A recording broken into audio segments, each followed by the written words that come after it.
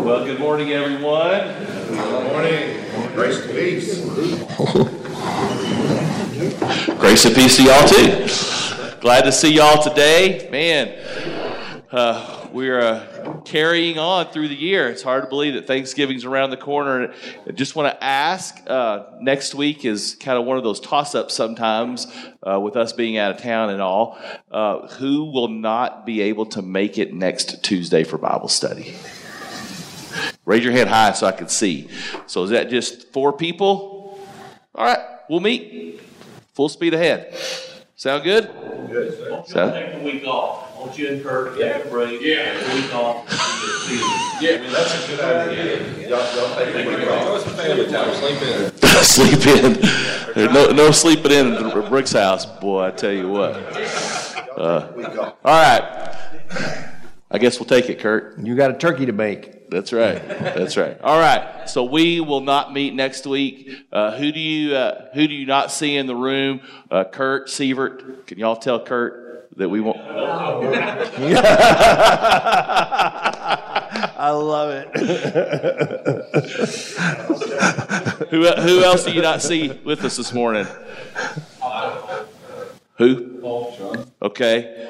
Let him know. Yeah, Jade's not here. He's here. Yeah, okay. He snuck in up front here. Man, your Scurry County buddies looking out for you there, Kate. I love it. I love it. All right. Well, good deal. Well, we will not meet next week, and man, I hope y'all have a great Thanksgiving with your family and friends. If you don't have anybody to eat Thanksgiving with, y'all can come to our house for sure. I'm serious. On Friday, Elena's got this harebrained idea for us to have a cooking competition amongst our family members on Thursday, game food themed, to get ready for the Cowboy game, right? And so then we're going to cook our Thanksgiving meal the next day. So if anybody wants to come to our house on Friday, you let us know and we will have you over. It'll be a lot of fun. So very good. Well, we are going to be in chapter 9 of 2 Samuel today as we continue our study of David. And I think it calls for us to go to an old, tried and true psalm that David wrote. Some of the themes that we're going to be delving into tonight are definitely in Psalm 23. And so these things, these realities that and these truths that we experience from the character of God, they're not just for our enjoyment, but they're to shape us so that then our life shapes other people in that way too, right? And so Psalm 23 is one of those psalms it makes us feel good, but it's also helped us shape others as well. So let's pray together. Psalm 23.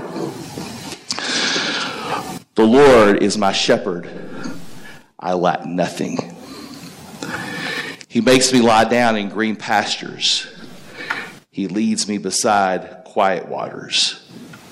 He refreshes my soul. He guides me along the right paths for his name's sake. Even though I walk through the darkest valley, I will fear no evil. For you are with me. Your rod and your staff, they comfort me. You prepare a table before me in the presence of my enemies. You anoint my head with oil. My cup overflows. Surely your goodness and steadfast love will follow me all the days of my life, and I will dwell in the house of the Lord forever. In Jesus' name, amen. Amen. Where we begin in chapter 9, verse 1, one of the most unusual, real kind of experiences David ever had. There was a big push back 20 years ago, had been for several decades before that David was a Robin Hood character. He never really existed. He was an invention of the mind of the author of Samuel. And there were so many internal pieces of evidence, I think it spoke against that. But so much archaeology has come out since then, and we know David existed. But if you were making up a story about David, you would never tell this story. I mean, there's lots of examples. But this is, I think, the origin, I'm kidding here, of no good deed goes unpunished. David is trying to be a good guy. He's trying to be the guy of the 23rd Psalm. And it blows up in his face. So a lot of little story today. We'll try to get to it. But let's jump into it. Chapter 9, verse 1. One day, David began wondering if anyone in Saul's family was still alive. For he had promised Jonathan that he would show kindness to them. Had he? No. I mean, we've read some of the stories, right? What's happened to the rivals, the descendants of Saul or the children of Jonathan? What has David allowed to happen to them? He allowed them to kill, but he didn't do it. Exactly. It was Joab. Oh, dang it, Joab, stop killing everybody. Joab, stop it. So David in a good position now. He's secure in the throne. He's had great military victories. He's remembering, oh gosh, I remember Jonathan. He actually was a good guy. And I did make a promise that I wouldn't kill all of his kids.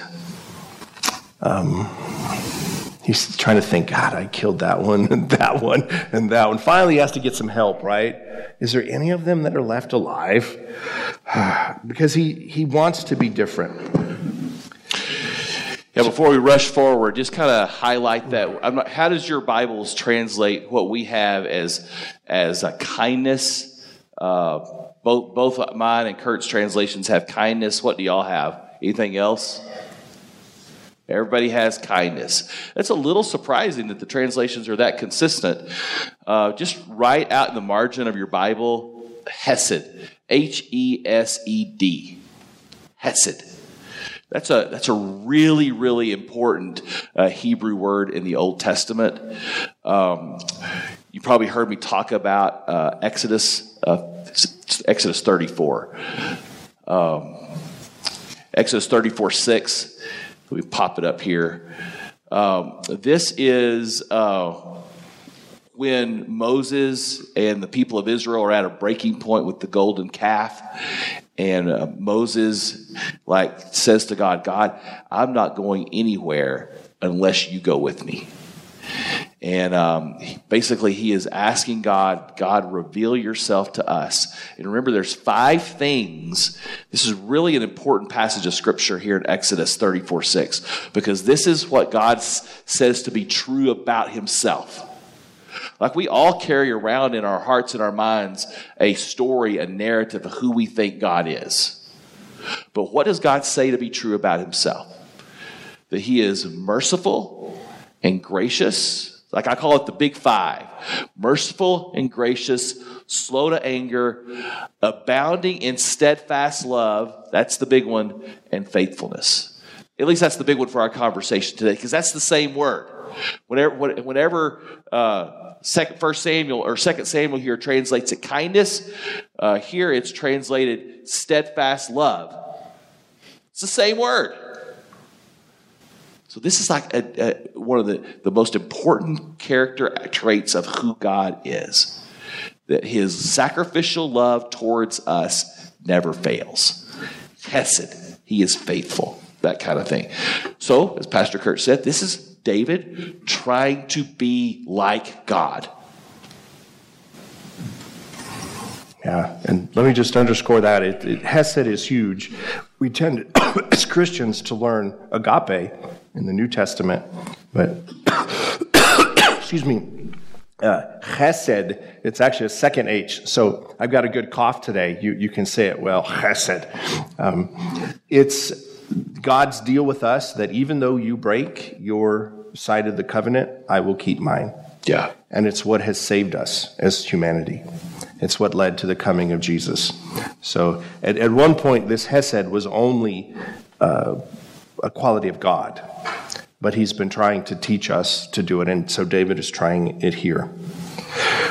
So David begins to sort of play his network to see who he can contact, to see if there's any relatives left. He summoned a man named Ziba, who had been one of Saul's servants. "Are you Ziba?" the king asked. "Yes, sir, I am," David replied. The king then asked him, "Is anyone still alive from Saul's family?" Now pause there for a minute. What are you thinking if you're Ziba? Oh yeah, David's asking if anybody is still alive. But David adds, "If so, I want to show," again, Hesed, God's kindness to them in any way I can. Ziba replied, "Yes, one of Jonathan's sons is still alive, but he is crippled." And so I think Ziba's adding this quickly. Now, in terms of the law, in terms of Hebrew culture, I'll be careful here, but a crippled person, a person with a physical deformity, couldn't rule. It's just part of their culture. It's not something I think God agrees with. It's just something that happens here. And we actually know the story of what happened.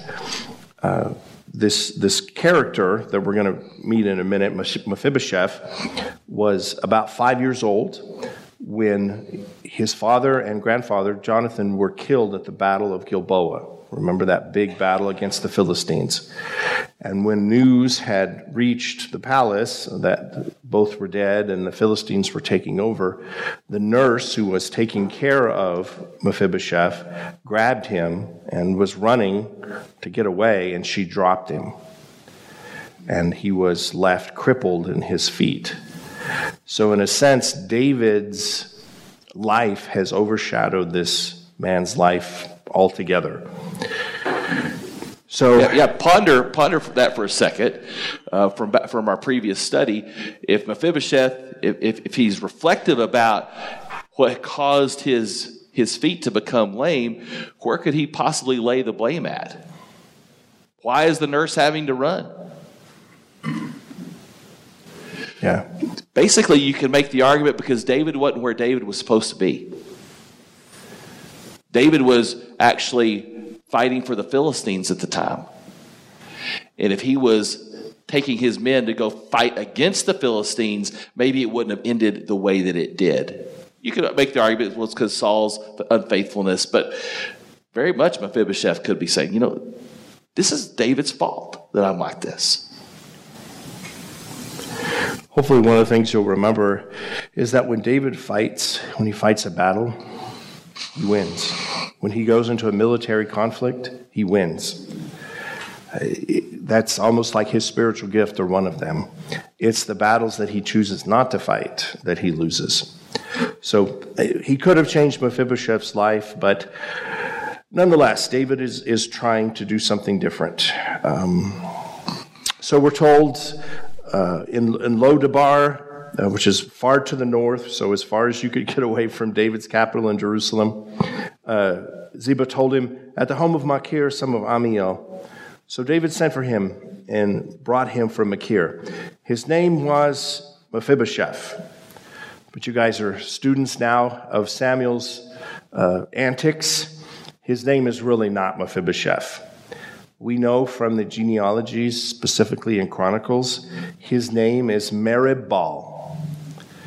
Why Saul had this tendency to have his grandsons named after the god Baal is disturbing, but sufficient to say here, they've changed the wording. So it's Mephib and then Bosheth, which we've seen this once before. Remember, he had a brother who was named Ishbosheth. And this is very irreverent humor, but I love it. So Bosheth is excrement, is poop, human poop. So instead of using the name Baal, the god they hate, that is basically Satan, they've replaced it with human manure. So it's fun to insult another god, and that's what they're doing in Samuel. So his name, not that they're attacking the person, they're really attacking the god. So there's little humor. It's funny, Steve and I were looking at this yesterday, and this embarrasses modern translators. So they'll give you a translation like shameful. Well, that gets to it, yeah. Well, what was your great translation? Well, go to the other part first, and then the mayor part. The mayor. Oh, beloved of. Yeah. Yeah. Yeah. So beloved of Ball is what his name meant, and now it's beloved of poop. So. Yeah. Beloved butt. Yeah. So, but it's probably a good translation for some of this because it has that shameful part, but also. Yeah. Whenever you're in college and your buddies mooned you, what did you do? You mooned them back? But you definitely didn't sit there and stare at it, right? At least I hope not, right? You didn't stare at it. And so the people who translate it shame, it does get at it in that at the end of the day, there's this with the Bosheths, both of them, Ishbosheth and Mephibosheth, being Saul's grandchildren, they don't belong. They don't have a place. And that's what shame is. Whenever you experience shame, you don't say, I did something wrong. You say, I am something wrong. And not only is Mephibosheth wrong because he can't walk, but he is a member of the wrong family. He doesn't have a place. Makes it all the more powerful of what David is doing to try to show kindness to this person who doesn't have a place. He gives him a place. Now that's the gospel, right? Come on. That we all have a place because of what Jesus has done for us. Every one of us, we have a place. So they find Mephibosheth. They bring him. Look at the reception. When he came to David, he bowed low in great fear. I wonder why that is. And he said, I am your servant. But David said, don't be afraid. I've asked you to come so that I can be kind. Same word. Yep. Because of my vow to your father, Jonathan. I will give you all the land that once belonged to your grandfather Saul, and you may live here with me at the palace. Now, David is doing an amazing thing here. How much land do you think King Saul controlled in the north? Tremendous amount. And farmland in Israel is rare and precious. They're, for the most part, in mountainous areas, so you don't have wide open fields. So they'll build terraces, they'll find little valleys. So real cultivatable land is very valuable. It's really the source of wealth. It's like your investments. So he is giving Mephibosheth this power base, this income, to again be not just a cripple that's kept as an oddity, but really one of the more wealthy men in the nation. But where does David want Mephibosheth to stay? You stay with me. You can have the estates and you can have the wealth, but you will live with me. Now, part of this is gracious and kind, but part of it is also very Machiavellian, because he's going to keep an eye on Mephibosheth. This man could make a claim to the throne and probably be a little more popular, maybe not right now, but later on, a little more popular than David. So, who is this Mephibosheth as a character, as a person? Verse 8, he fell to the ground before the king.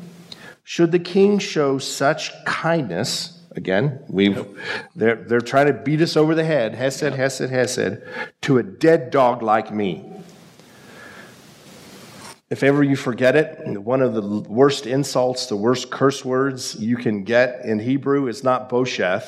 It's actually worse. It's a Caleb, a Chalev. It's a dog. Hebrews hate dogs. I know we Americans love our dogs, but a dog is a scavenger. It's a garbage dump animal. And so when Hebrews use dog, it's the lowest of the low. So he is aware that this mercy is being extended to him, and he really doesn't deserve it. Now, the passage sort of ends up, he is given food from David's table. He seems to eat with David regularly. Oh man, isn't this a beautiful story? You reach out to your enemy, you're kind to him, and you create a friend for life. But is that the way the real world works? Have you ever reached out to somebody and really gone out of your way to help them? And then what happens? This is the rest of the story, as Paul Harvey used to say. Jump over to chapter 16. And we may not get through all of it, but we will try. So we are going ahead several years. David is in trouble. His son, Absalom, has led a revolt against him. And the population is absolutely behind David's son and not David. So David has to run for his life. The only group that is defending him is his bodyguard battalion, this 600, these Philistine-trained mercenaries that he's had working with him his whole life. And so David is having the lowest moment of his life. His own son is trying to kill him. So David is running for his life. The crowds are screaming at him. There's no support. But lo and behold, this servant Ziba, shows up. And he's got provisions. He's got donkeys with bread. He's got raisins, all of the foods that David's going to need when he's going to try to go back into the wilderness and survive. And David thinks, oh, finally, some good has happened. Mephibosheth must have sent his servant to help me in my time of need. I helped this guy. He was a dead dog. I reached out to him. But the servant says, no, actually, Mephibosheth has changed sides. He's actually supporting Absalom. He's ready for your death. I did this. I'm just a servant, but I knew that you needed help, David. So Mephibosheth betrayed you, but I have come to help you. And isn't that the way the life works? No good deed goes unpunished. You help someone, you create a beautiful psalm. I try to teach you the Hesed of God, and you betray me. Mm-hmm. You ever been really betrayed? Someone you worked with in business, family member. I mean, why do we do what we do? We're going to have a chance to look at this a little bit later, but David's mercenary corps does its job, particularly Joab. Remember, who does Joab kill to put down the rebellion? Absalom. He executes David's own son. So David comes back to power, and he has to clean house. Those that sided with him are put back in power, and those that defied him are done away with. And so we jump to 2 Samuel 19. Mephibosheth is now brought before the king. We didn't go through the scripture, but as Ziba was talking to David about what Mephibosheth had done, David said, "Well, then all of this is all of what I gave to Mephibosheth is now yours." Right. So read between the lines there. That this could be Ziba. He could be telling the truth, or he could be saying these things for his own ends, and that's kind of where we land in 19. Yeah, 1924. So now Mephibosheth, Saul's grandson, arrived from Jerusalem to meet the king. He had not washed his feet or clothes, nor trimmed his beard since the day the king left Jerusalem. "Why didn't you come with me?" Mephibosheth, the king asked. Mephibosheth replied, "My lord, the king, my servant Ziba deceived me. I told him, 'Saddle my donkey so that I can go with the king.' For as you know, I am crippled. Ziba has slandered me by saying that I refuse to come. But I know that you are like an angel of God. So do what you think is best. All my relatives and I could expect only death from you, my Lord, but instead you have honored me among those who eat at your own table. So how can I complain? So who's telling the truth? And what do you do as David? This is the second time people that I think that God loves. Everybody can be gracious once, right? I can be kind one time, but you mess with me, and the second time, that's hard. That's really hard. So David has this dilemma, and how real world is this? Who do you believe? The servant that actually brought something to you?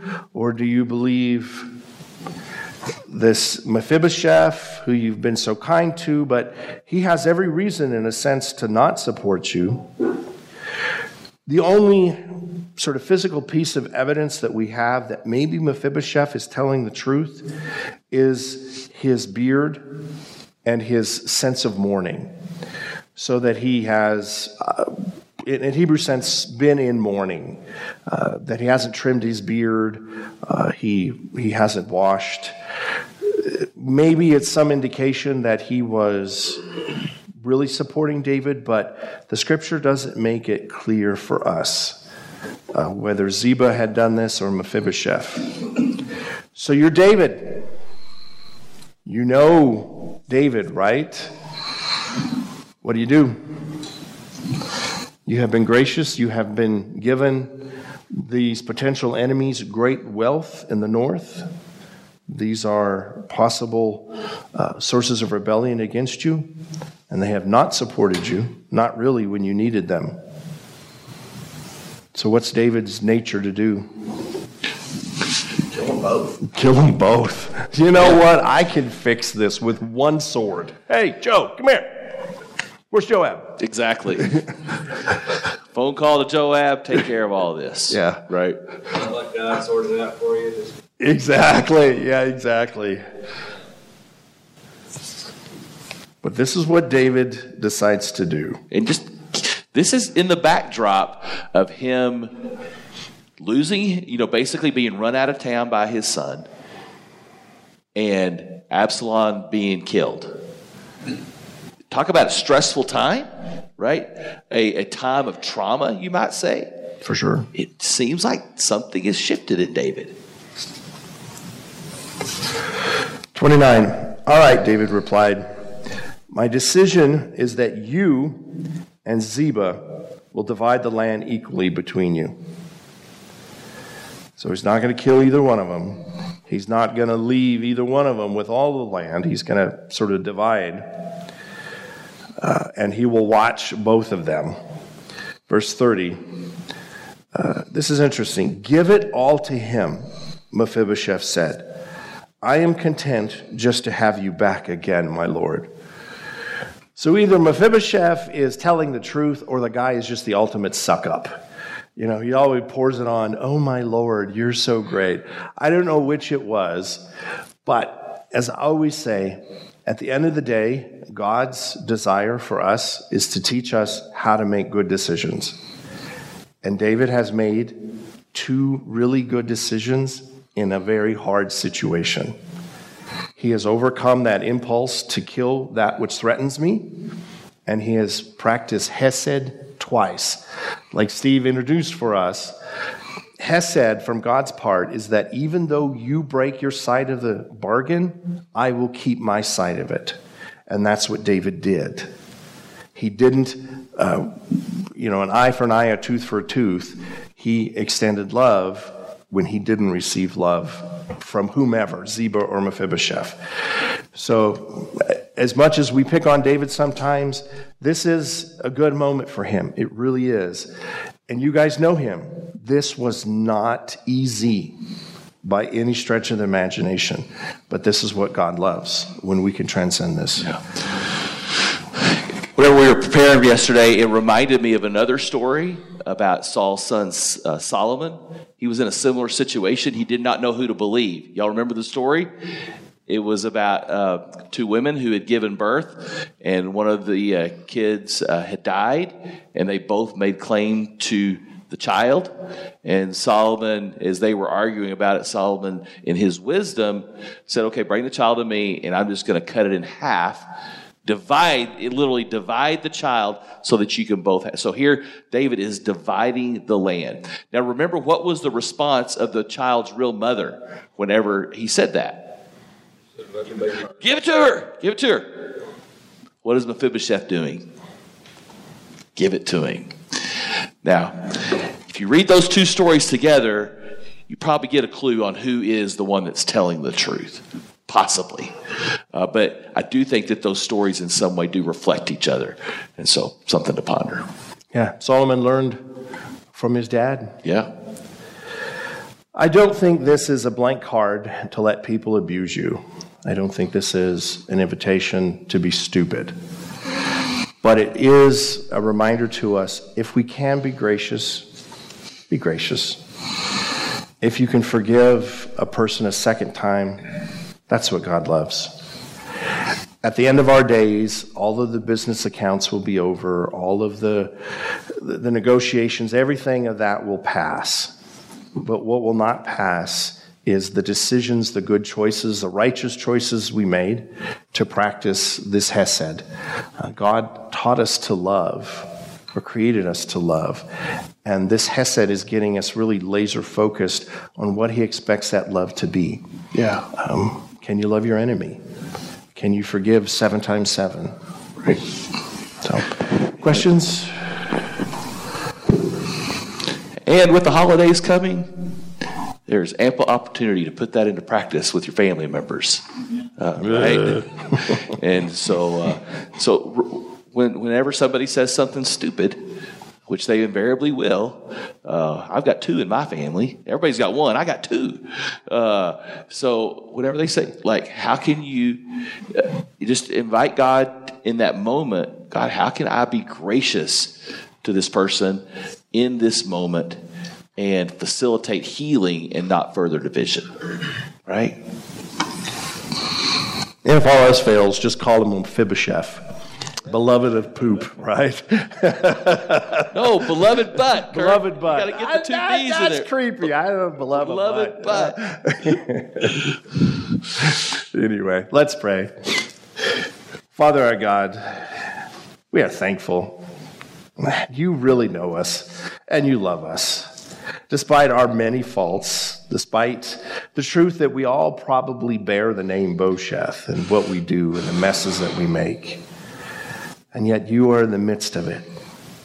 You saw that despite all of the blood on David's hands, there was a heart in there that was capable of this, that could forgive an enemy not once, but twice.